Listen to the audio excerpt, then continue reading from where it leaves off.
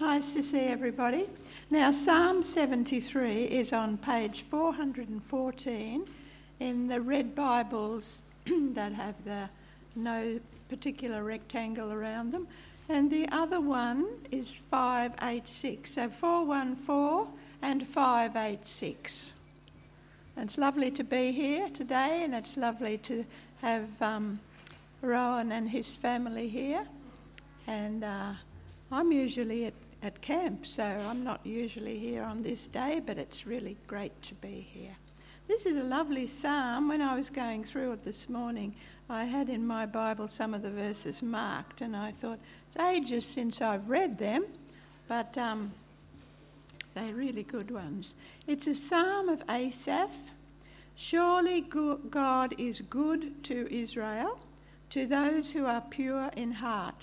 But as for me, my feet had almost slipped.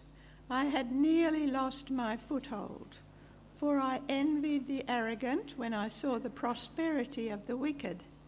They have no struggles. Their bodies are healthy and strong. They are free from the burdens common to man. They are not plagued by human ills. Therefore pride is their necklace. They clothe themselves with violence. From their callous hearts comes iniquity. The evil conceits of their minds know no limits. They scoff and speak with malice. In their arrogance they threaten oppression. Their mouths lay claim to heaven, and their tongues take possession of the earth.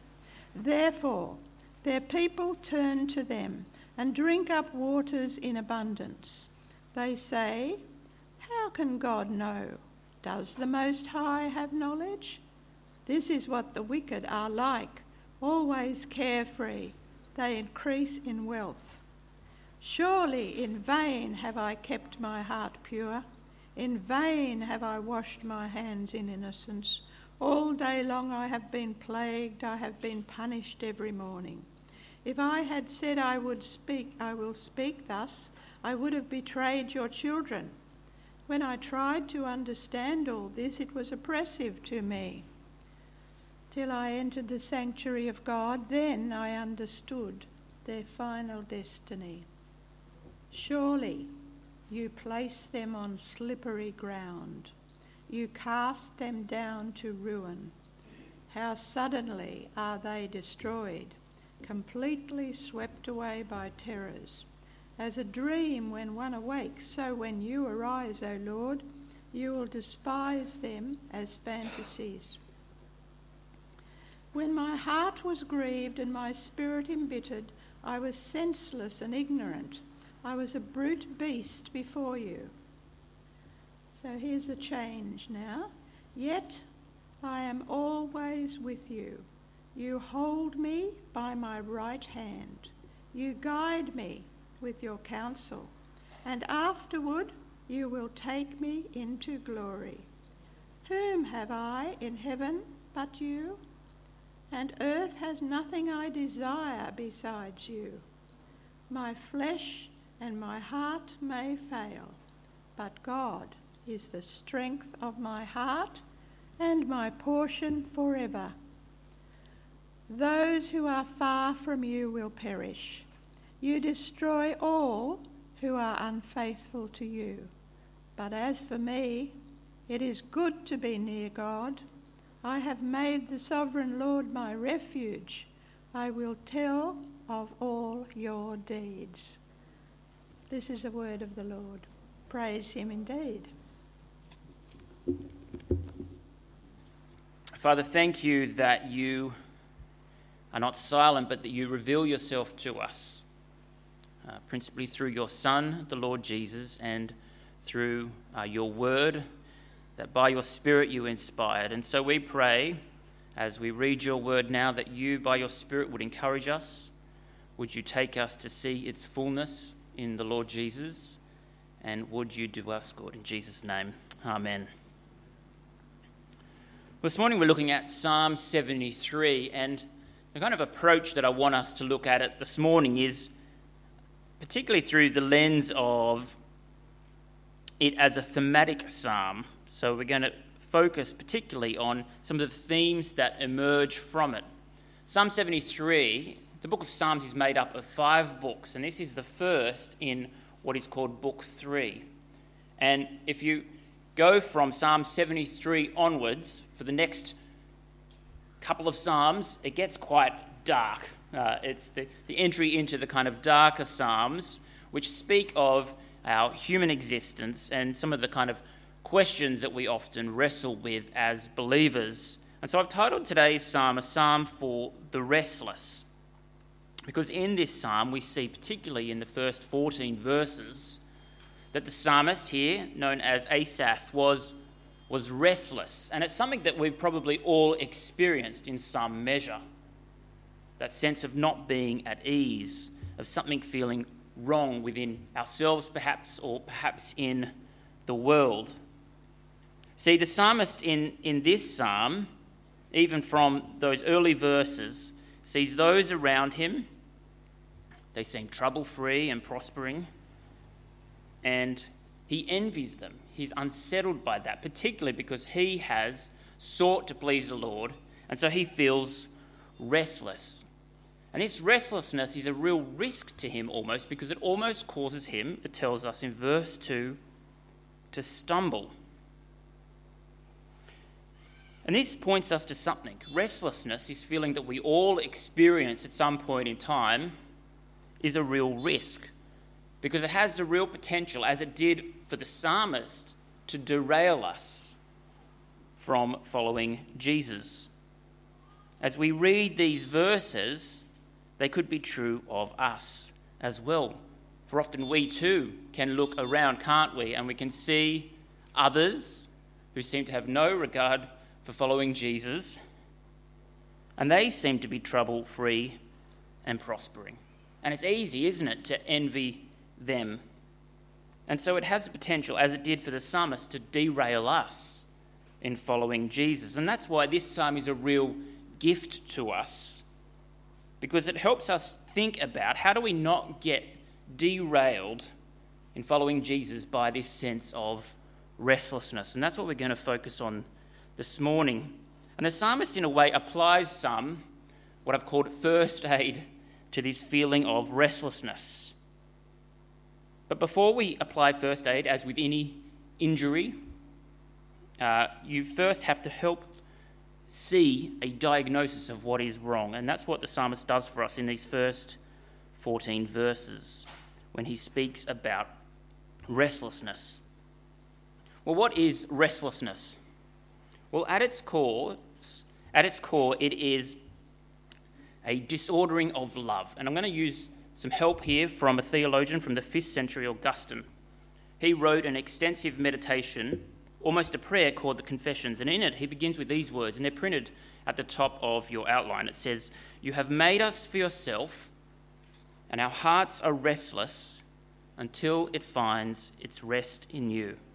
You have made us for yourself, and our hearts are restless until it finds its rest in you." Augustine, the theologian here, recognises that God created us, and he created us to take delight in him, to love him, to find our happiness and our sense of self and our rest in him.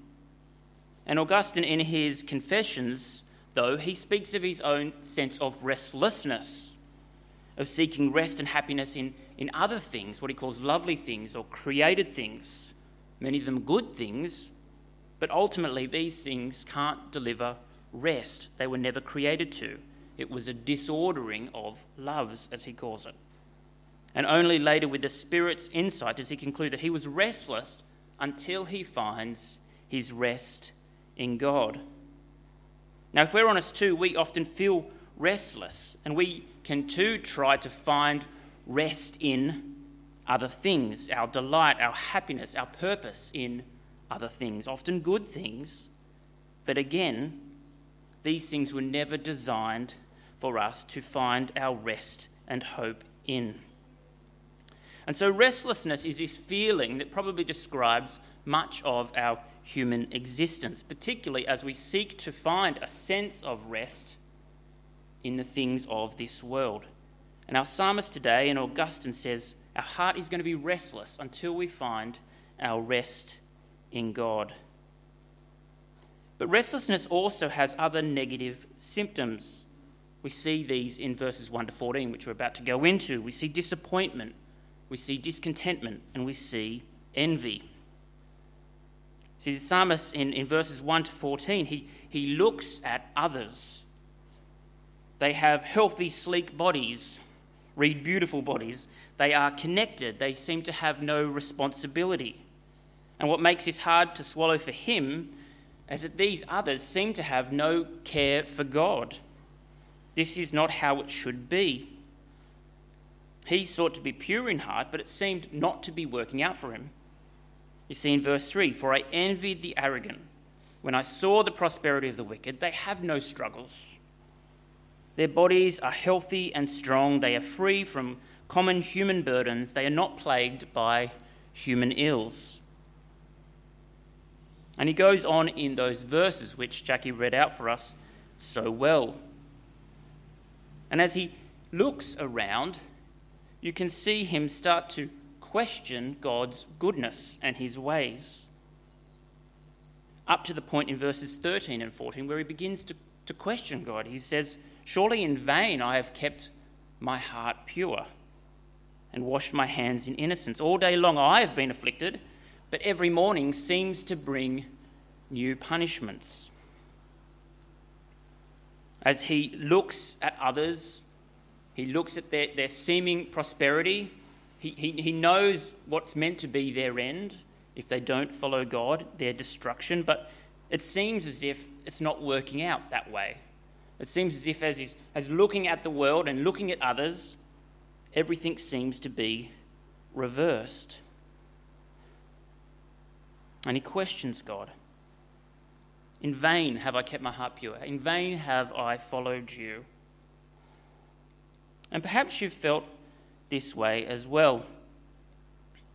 In our media age, often we can look at the world around us or others, often on a screen as we scroll through our feeds.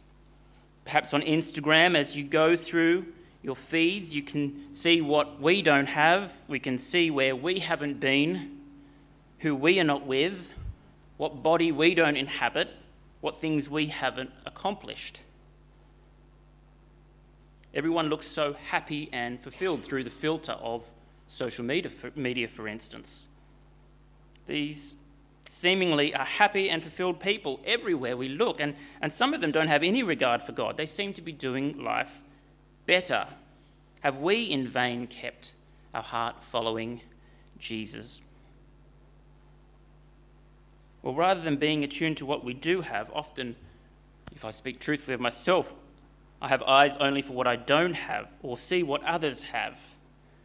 And we can feel like following Jesus is not working out for us. Others seem to have no care for him. They seem happier, healthier, less troubled, less afflicted. Why not toss it in? We become disappointed, discontent, and envying others. So you can see how this has a real potential to threaten us in our discipleship. And this probably affects us at our different ages differently. The things that we might look at, the picture of the good life for us. Well, with the help of Augustine and the psalmist, we've seen what can easily derail us, his sense of restlessness. And in these first 14 verses, I think that the point of which is to take us with him to feel the depths of this sense of restlessness before he administers to us some first aid. But he does so in the coming verses. He gives us 3 doses of first aid. The first is perspective, the second is penitence, and the third is praise. And I'll move through those quickly for us. The first thing the psalmist administers to us is perspective. And Jackie pointed this out helpfully for us in the reading. In verses 16 and 17, we see a shift in the psalm. We see a lift almost. It says, "When I tried to understand all this, it troubled me deeply until I entered the sanctuary of God. Then I understood their final destiny. This experience that he had of entering the sanctuary of God brought new vision, new eyes, new perspective. It lifted his gaze. It comes through entering the sanctuary. Now, the sanctuary most likely here refers to the tabernacle in the temple. This is the place where God's presence is known amongst his people. It is where they remember who they are, or rather, whose they are. They are the Lord's covenant people. And as the Lord's covenant people, he has covenanted himself to them through promises of a future, of a people, of a place. And in the psalm we see that this experience of entering the sanctuary, of recognizing whose he is, recollaborated his perspective. By entering God's sanctuary, by lifting his eyes, he was able to see things as they truly were. As we look around and we can see healthy bodies, as we see people prospering, it can seem like that is what's real. But here he's given real perspective of real reality. He's lifted from the temporary to the eternal, from present realities to ultimate realities. His eyes lift from created things to the Creator. He is given right perspective. See, overwhelmed with pictures and promises of the good life, we too can lose perspective. We can begin to think that life is about the attainment of lovely things, or health, or wealth, or whatever it is. But that is to make ends. That is to treat these things as ends where we will find rest and happiness. And so you can see how easily we slip into envy of others and even resentment of God. So we too need the perspective that this psalmist had. We need the perspective that the Spirit provides. And we too remember it through entering God's presence. We remember God's presence, not the tabernacle itself, but when God in his Son, as John 1 put it, tabernacled or made his dwelling with us. We recognise it in the person of Jesus. That perspective comes through gathering under his word and around his table. This gives us a sense of perspective when we recognise not only who we are, but whose we are in Christ and being adopted into his family. So as we enter the sanctuary, as we remember that our identity is found in Christ, this provides us with a perspective to know that we are God's new covenant people, adopted into his family. So we too can have the perspective that the Spirit provides to see things as they really are. So the psalmist, for restless souls, administers first aid. Firstly, he gives perspective. But then he moves to his next dose, which is what I've called penitence, in verses 21 to 23. See, as the psalmist has this right perspective about the reality of things, recognising whose he is and the outcome of the ways of those who disregard God, it rightly humbles him and it leads him into a confession of sorts, or penitence. He recognises his error. He recognises that his envy has actually hurt him. Verse 2, he had almost slipped, he'd lost his foothold, he had envied them. But his envy had also hurt others in verse 15. He would have led others astray in his own wrestlings with this. But ultimately, it was an offence to God and his ways. He had been ignorant and arrogant towards God, and we see this in verse 22. He likens his envy, his lack of perspective, to being beast-like. It's a confession of sorts. But we see him name that. He comes before God and says, I have been as a beast toward you. And as we come to God with confession and humble ourselves, God always meets us with grace and kindness. And that's what we see here in verse 23. It says, Yet I am always with you, It's God speaking. You hold me by your right hand. It's a picture of restoration. He's been troubled and burdened. With perspective, he humbles himself, and there is this great unburdening. And we too, in our restlessness, ought to follow this script that he provides. Having been given perspective, we can come before God in recognition that we haven't seen reality correctly. And we can know that God will meet us in our repentance, as he always does, with the promise of forgiveness and restoration, which is ours in Jesus. Well, his third dose then moves to praise. There is a movement here from perspective to humility to penitence, and that leads to praise. And this is where we get to the high point in verses 25 and 26. And the psalmist writes, "Whom have I in heaven but you? And earth has nothing I desire besides you. My flesh and my heart may fail, but God is the strength of my heart and my portion forever."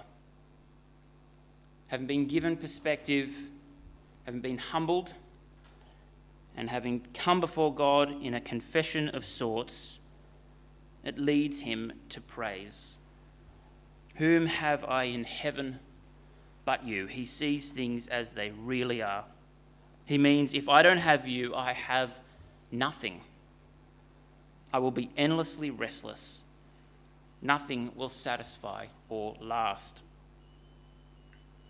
Earth has nothing I desire besides you. My flesh and my heart may fail, but God is my strength of my heart and my portion forever. For the psalmist here, God is the one to enjoy. God is the one in whom he will find his rest. What makes heaven heaven is that God is there.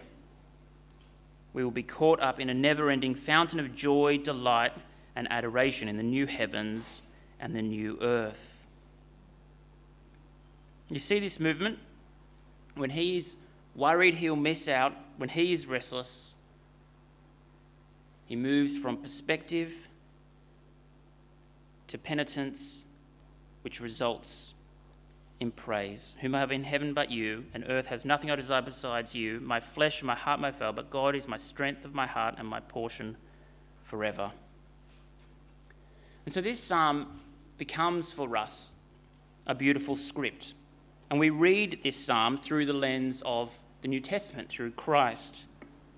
So we know that when we miss out, or when we might experience suffering, that we can draw near, or rather that God draws near to us, not in a temple, but in a person. And we can have forgiveness, restoration, and the hope of a future. And that future is with him. Perspective leading to penitence, resulting in praise. What's interesting in the New Testament is we see a similar script in the story of the prodigal son that Jesus teaches. In Luke 15, we see a wayward son, reject his father. He takes his gifts and uses them as ends in themselves, and he squanders them.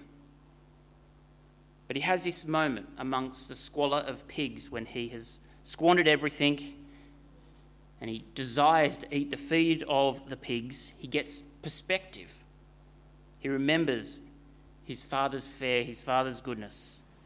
And this perspective leads him to humble himself. He comes to the Father in confession through penitence.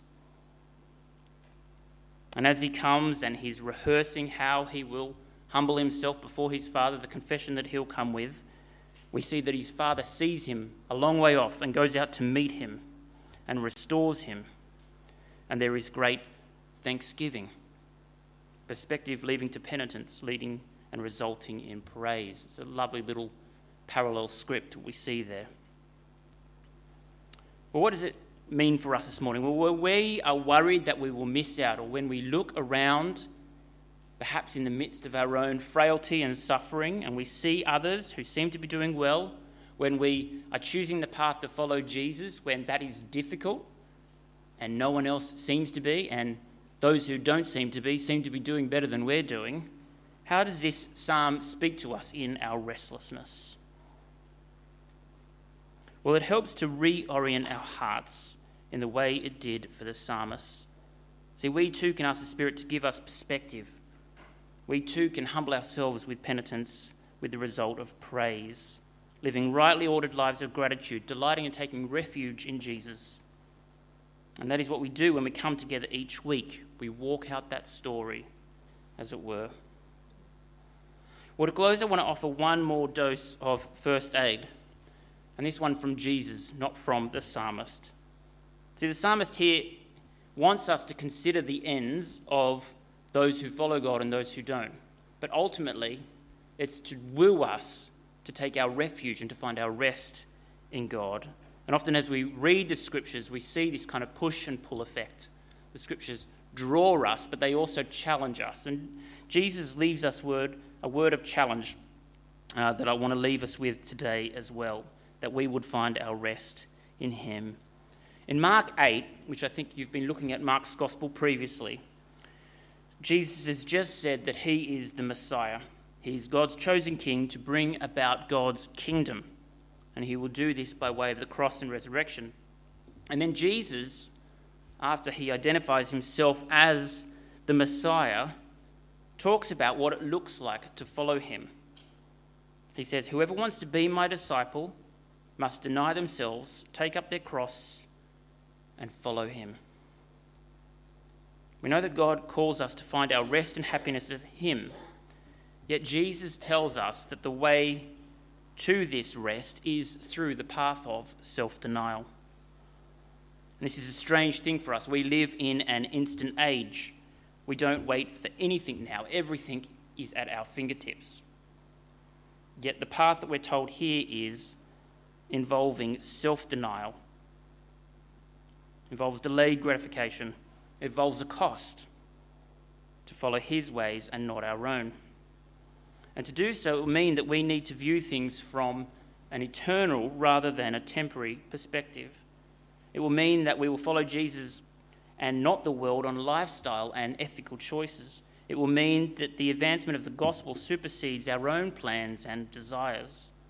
It will mean that we put ourselves last and others first. It will be dying to ourself.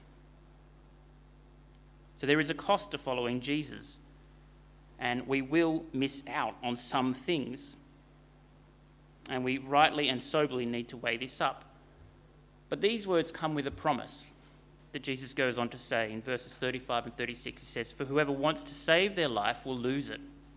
But whoever loses their life for me and for the gospel will save it. What good is it for someone to gain the whole world yet forfeit their soul?" Jesus promises that actually the path through self-denial is the path to rest and happiness. Following Jesus brings rest to restless souls. Last year marked the 65th anniversary of the death of missionaries Jim Elliot, Nate Saint, Ed McCulley, Pete Fleming and Roger Udurian. They were 5 missionaries who were speared to death in the jungles of Ecuador in 1956. They were in their late 20s and early 30s. Remarkably, in subsequent years, Jim Elliot's wife, Elizabeth Elliot, and Rachel Saint, Nate's sister, went back to continue their work amongst the family members, and eventually many put their trust in Christ. But they gave up their lives so that others might hear the words of life. And that can seem foolish, can't it? But hear these words of Jim Elliot from his journal. These are now famous words. He says, "He is no fool who gives what he cannot keep to gain what he cannot lose." He is no fool who gives what he cannot keep to gain what he cannot lose. You can hear the words of Jesus. Whoever wants to save their life will lose it, but whoever loses their life for me and for the gospel will save it. Now, our calling may not be to take the gospel to hostile places such as this. It may be for some of us, but our world is increasingly hostile to the gospel. And so here we hear a word of challenge. The practice of every disciple is to die to self daily, to live for Jesus and the advancement of his gospel.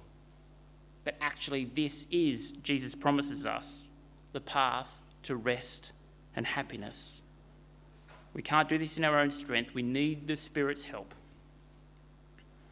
But Jesus promises us new eyes to see the world the right way up, the path where up is down, where denying yourself is actually the way to fullness, where losing your life is the way to gaining it. And the reality is that this experience, as it's lived, is felt more and more. But let's ask the Spirit to be at work in us to help us see and to do this. Let me close with Jim Elliot's words again. He is no fool who gives up what he cannot keep to gain what he cannot lose. Let's pray.